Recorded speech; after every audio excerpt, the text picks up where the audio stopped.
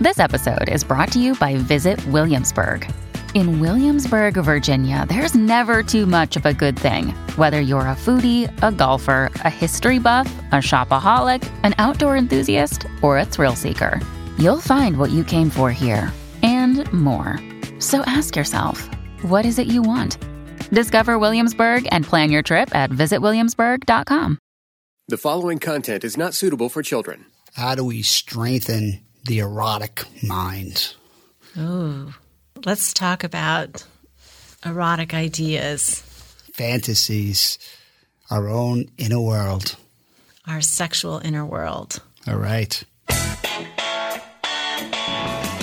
Welcome to Foreplay Radio, Couples and Sex Therapy. I'm Lori Watson, your sex therapist. And I'm George Fallon, your couples therapist. And we are passionate about talking about sex and helping you develop a way to talk to each other. Our mission is to help our audience develop a healthier relationship to sex that integrates the mind, the heart, and the body. So, Lori, this transition from the everyday, mundane mind that's got long lists and lots of stresses, how do we make that transition to the erotic mind that's looking for something different? Life's a bit simpler in that erotic mind. How do we cultivate it like a workout? How do we get reps, get that erotic mind stronger? And, is there something to be said about it getting too strong? So let's just open up some space and chat about the erotic mind. Okay. I think we know how to do it. There's something intuitive when we're dating and fantasizing about the guy or the woman. We're fantasizing about sexual things that might happen. Mm-hmm. So we all essentially have practice doing it.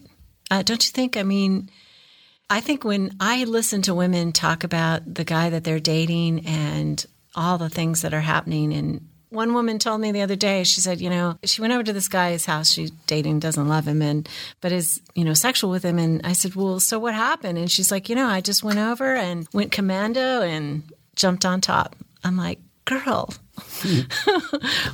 but she planned it. Mm-hmm. She thought about what she was going to do. She thought about what she was going to wear.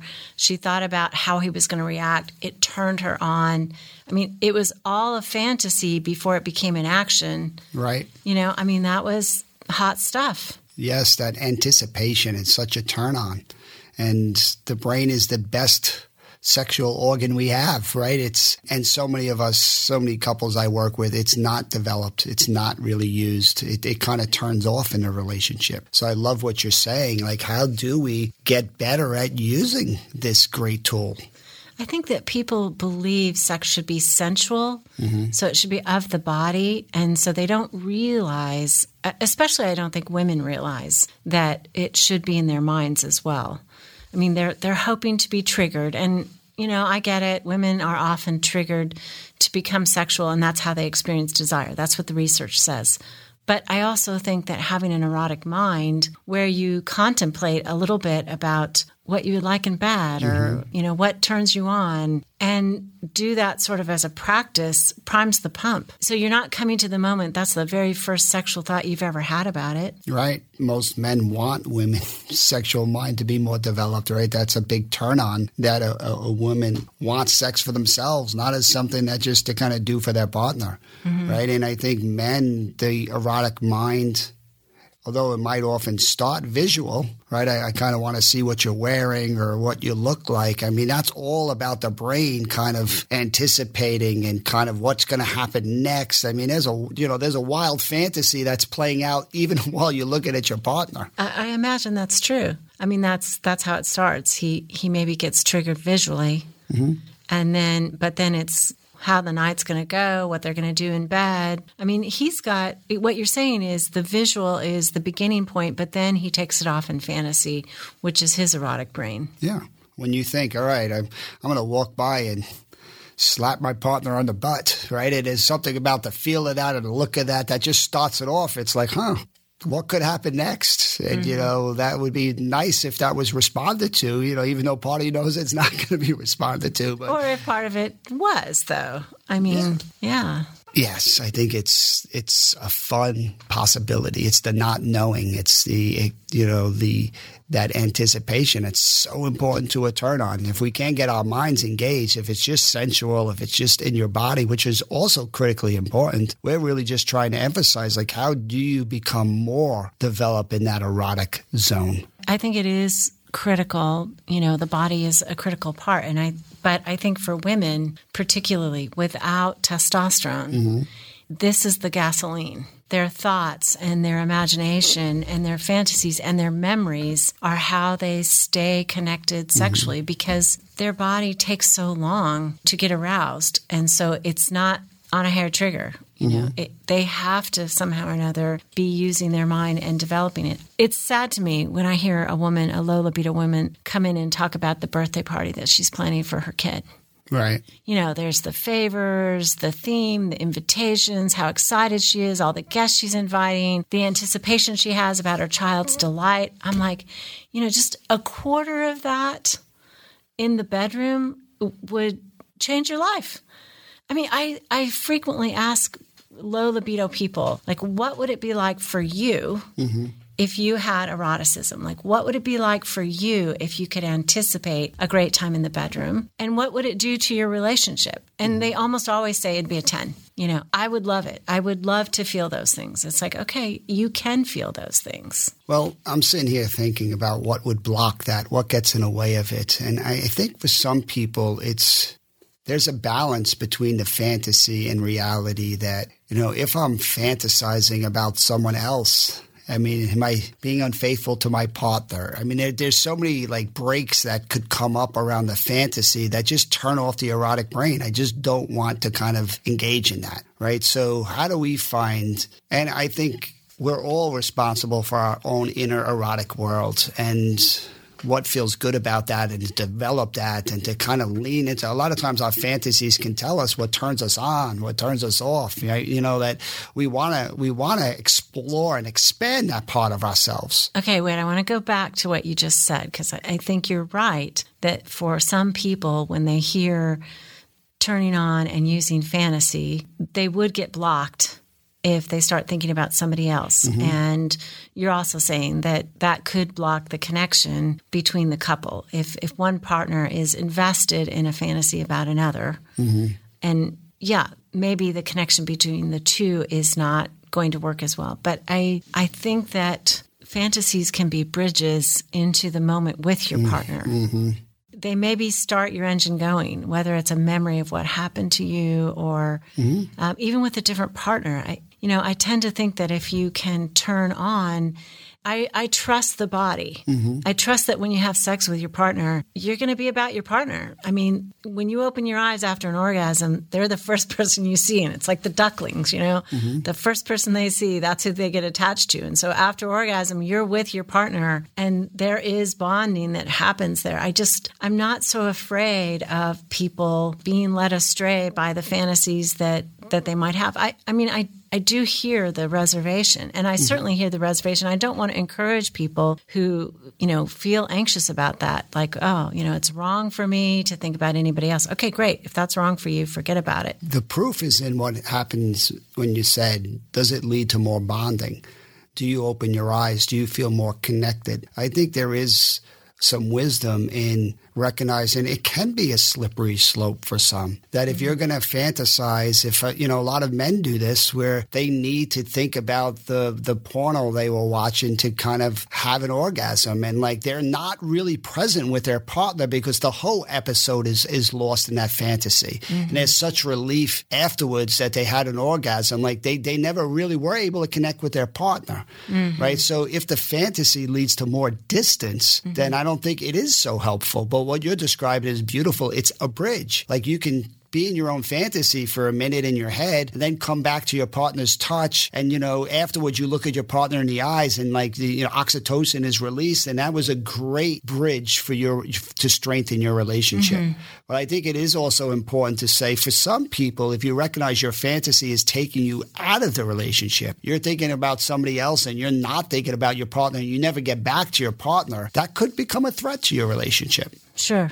I'd like to reveal something. When I was first married, I had spent the whole engagement and dating relationship fantasizing about my husband sexually, my husband-to-be, and had thought up all kinds of stuff. But I really believed when I first got married that fantasy was wrong. Right. And so I stopped fantasizing, even about him. It was like I believed the most important moment was the sensual moment. So I completely left my mind out of the bedroom. Had trouble getting aroused, had trouble, all kinds of things, because for me there was this separation. Okay, now we're doing it. I should be completely invested in the sensual. And so, I think it was my gynecologist who said, well, can't you fantasize a little bit or something? And she was a really good person, and I was a very rigid person, and she was a Christian and kind of shared the same ethic as I did. But I mean, it helped me to say, okay, basically the message was from a very powerful authority figure about a woman's body, you know what, you need to think. You need to think again. It's okay to think. Thank you for sharing it. I think it's a lot of women can relate to that, and men, that they shut off this side of themselves to love their partner well and to be what they believe is loyal and committed, but they lose so much of who they are sexually in the process. So let's come back and talk more about this balance. Okay. Hey, I just want to take a minute to thank our Patreon supporters. I am very grateful for what you've done, and we'd love to invite the rest of you in on our mission. Your support means more than you realize, and it keeps this project moving forward, and we're really hoping to reach greater heights. Find a link on foreplayradiosextherapy.com or foreplayrst.com, and we are so thankful for your support. There is only one FDA-approved little pink pill. Addyi, or flubanserin, is for premenopausal women bothered by low sex drive. Visit addyi.com/foreplay and complete your online consultation to see if Addyi is right for you. Addyi is for premenopausal women with acquired generalized hypoactive low sexual desire disorder, HSDD, who have not had problems with low sexual desire in the past and who have low sexual desire no matter the type of sexual activity, the situation, or the sexual partner. The low sexual desire is troubling to them and is not due to a medical or mental health problem, problems in the relationship, or medicine or other drug use. Addyi is not for use in men or to enhance sexual performance. Your risk of severe low blood pressure and fainting is increased if you drink 1 to 2 standard alcoholic drinks close in time to your Addyi dose. Wait at least 2 hours after drinking before taking Addyi at bedtime. Your risk of severe low blood pressure and fainting is also increased if you take certain prescriptions, over-the-counter or herbal medications, or have liver problems. Low blood pressure and fainting can happen when you take Addyi even if you don't drink alcohol or take other medicines. Sleepiness, sometimes serious, can occur. Common side effects include dizziness, nausea, tiredness, difficulty falling asleep or staying asleep, and dry mouth. See full PI, including box warning at addyi.com/PI or call 844-PINK-PILL. Visit addyi.com/foreplay.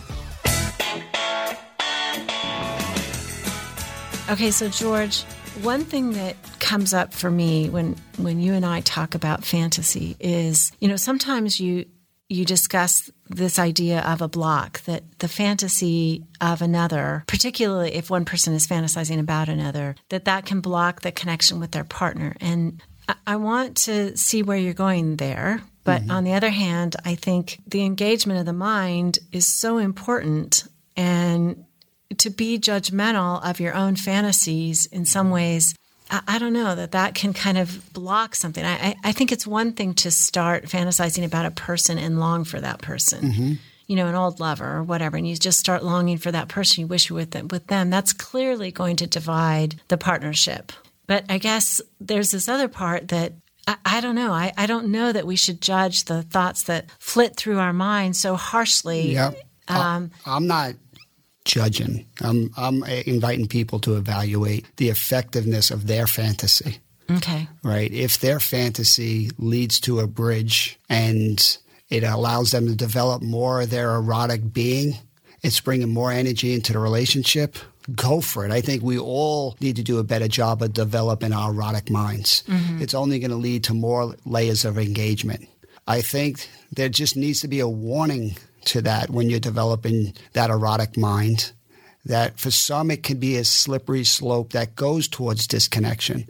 So if you do need to think about your ex-lover to have a orgasm, and your mind gets used to that habit, and every time you're having sex, you're thinking about someone else, that's going to get in the way of the emotional bond. So there are some fantasies, there are some people that have values around fantasies that kind of thinking about the fantasy doesn't strengthen that bond, but kind of gets in the way. So I'm just trying to make space for both. I think we all are responsible for our own judgments on what works and what doesn't work. The last thing I'd want people to do is to think that we're trying to judge people's experiences, because I think there's so much room here for people to make the decisions as consenting adults. Sure. And I think maybe I worry a little bit, like taking this side of the argument, that as a sex therapist, I'm, everything goes. And I actually don't think that. Within coupleship, I think that you're stressing the point of connection is very important. We want people to be enhanced with each other. We want their pleasure enhanced, and we want their connection enhanced. I think that sharing the sexual fantasy is a way to certainly enhance the pleasure between people. To say it's so vulnerable to share that. I mean, it's exquisitely vulnerable to share what you think about, I believe. So that's part of it. I'm not quite as concerned about, or I'm not quite as focused on the person who's fantasizing about the other as an escape. An escape from the moment or an escape from the relationship, but focusing on, okay, how do their sexy thoughts enhance what's happening between them by sharing it, by acting it out, sometimes just by having it, to get aroused, to stay aroused. I think that can be okay. I have a good example of that. Okay.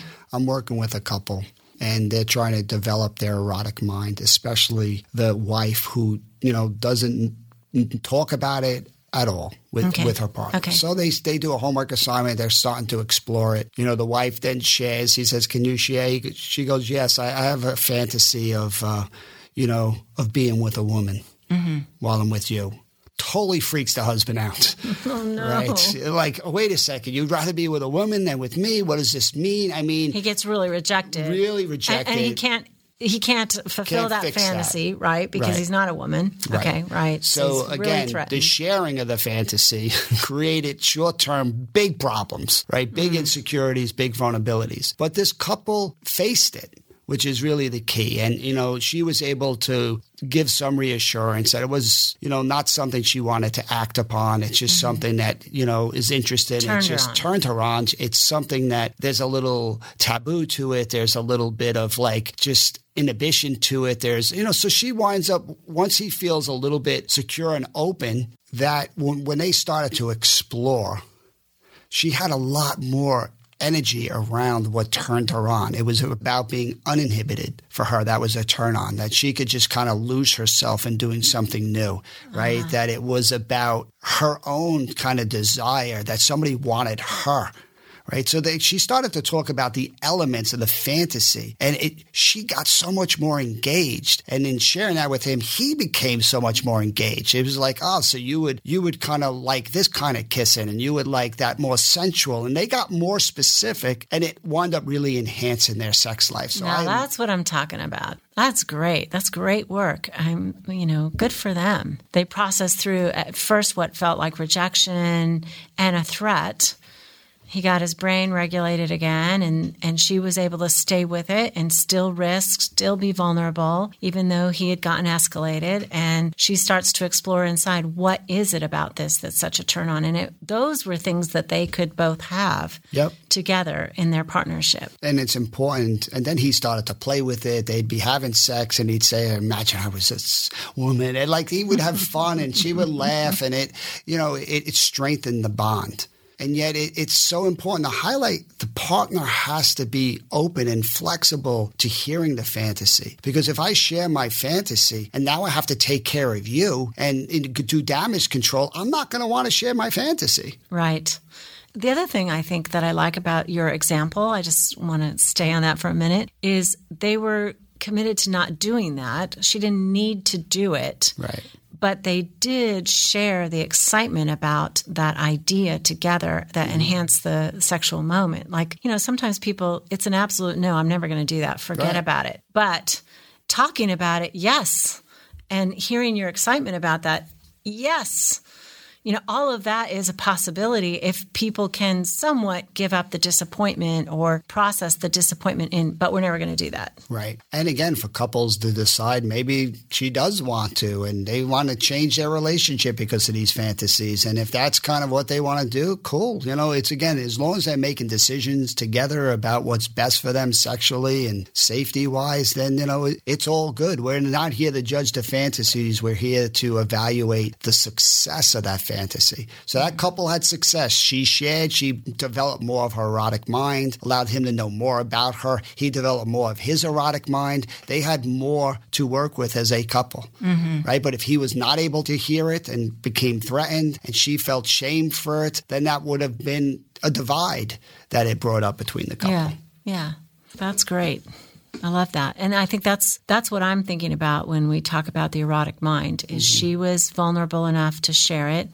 He wanted her to share it, but didn't know how he was going to react to it, and then got threatened, and then they processed and got through. That's beautiful. I do think, right, when you think about your partner sharing an erotic fantasy, maybe an erotic fantasy about another, it just instinctually, I can kind of feel that in my chest. Like, ooh, I don't know. Just there is an anxiety about that. But it's the processing, like, okay, but what about that person turns you on? Or Exactly. I love the word you use, vulnerable. You can't get more vulnerable than going into our fantasies. Very difficult. Or our partner hearing our fantasies. This is a doorway into vulnerability. We know vulnerability can be some amazing stuff for sex. It is. Right? Yes. And we want to protect ourselves from the potential misses and hurt. We just close the door to all this vulnerability. Right. That to me is sex. Like the erotic mind is sex. It's not just what the body is doing. The body can do a lot of fun things, but there's a limitation. But what we think about, that's unlimited. And to break it down into the pre, during, and after sex, this erotic mind is critical the whole time. Hours before that, anticipating that the possibilities, allowing the fantasies. That erotic mind before sex is just as important. And how do we they were doing the dishes. Why not think about something? See what comes up as you try to get practice developing more of this erotic mind. I would love that as homework for people. Like, how do you find times during a day to just kind of think about this part of you? Yeah, we have a lot of brain time. We social media, worry, the list, anxiety, pressure, those are brain time wasters, right? If we could just take a portion of them and devote it to a fantasy or something that would enhance our life, kind of like affirmations. Don't you always talk about affirmations, George? I am sexy. Hey, I got to put out messages into the universe for it to happen. But, our brain is very powerful. We have plenty of time. Time is never the issue. Never the issue.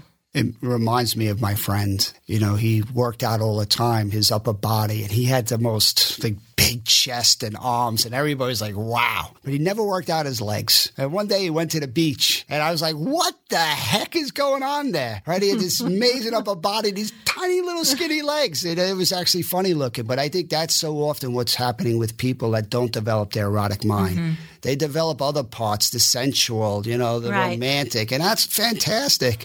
Right. Develop your legs. Do some more squats, all right? Men always come in and they want the technique that will turn her on forever. And I'm like, okay, in your brain, your vulnerability about yourself, that's what will turn her on forever. Beautiful. Okay. Thanks for listening. Keep it hot. Call in your questions to the Foreplay question voicemail. Dial 833-MY-4PLAY. That's 833-MY-4-PLAY. And we'll use the questions for our mailbag episodes. All content is for entertainment purposes only and should not be considered as a substitute for therapy by a licensed clinician or as medical advice from a doctor. This podcast is copyrighted by Foreplay Media. Seeking the truth never gets old. Introducing June's Journey, the free-to-play mobile game that will immerse you in a thrilling murder mystery. Join June Parker as she uncovers hidden objects and clues to solve her sister's death in a beautifully illustrated world set in the Roaring '20s. With new chapters added every week, the excitement never ends. Download June's Journey now on your Android or iOS device, or play on PC through Facebook Games.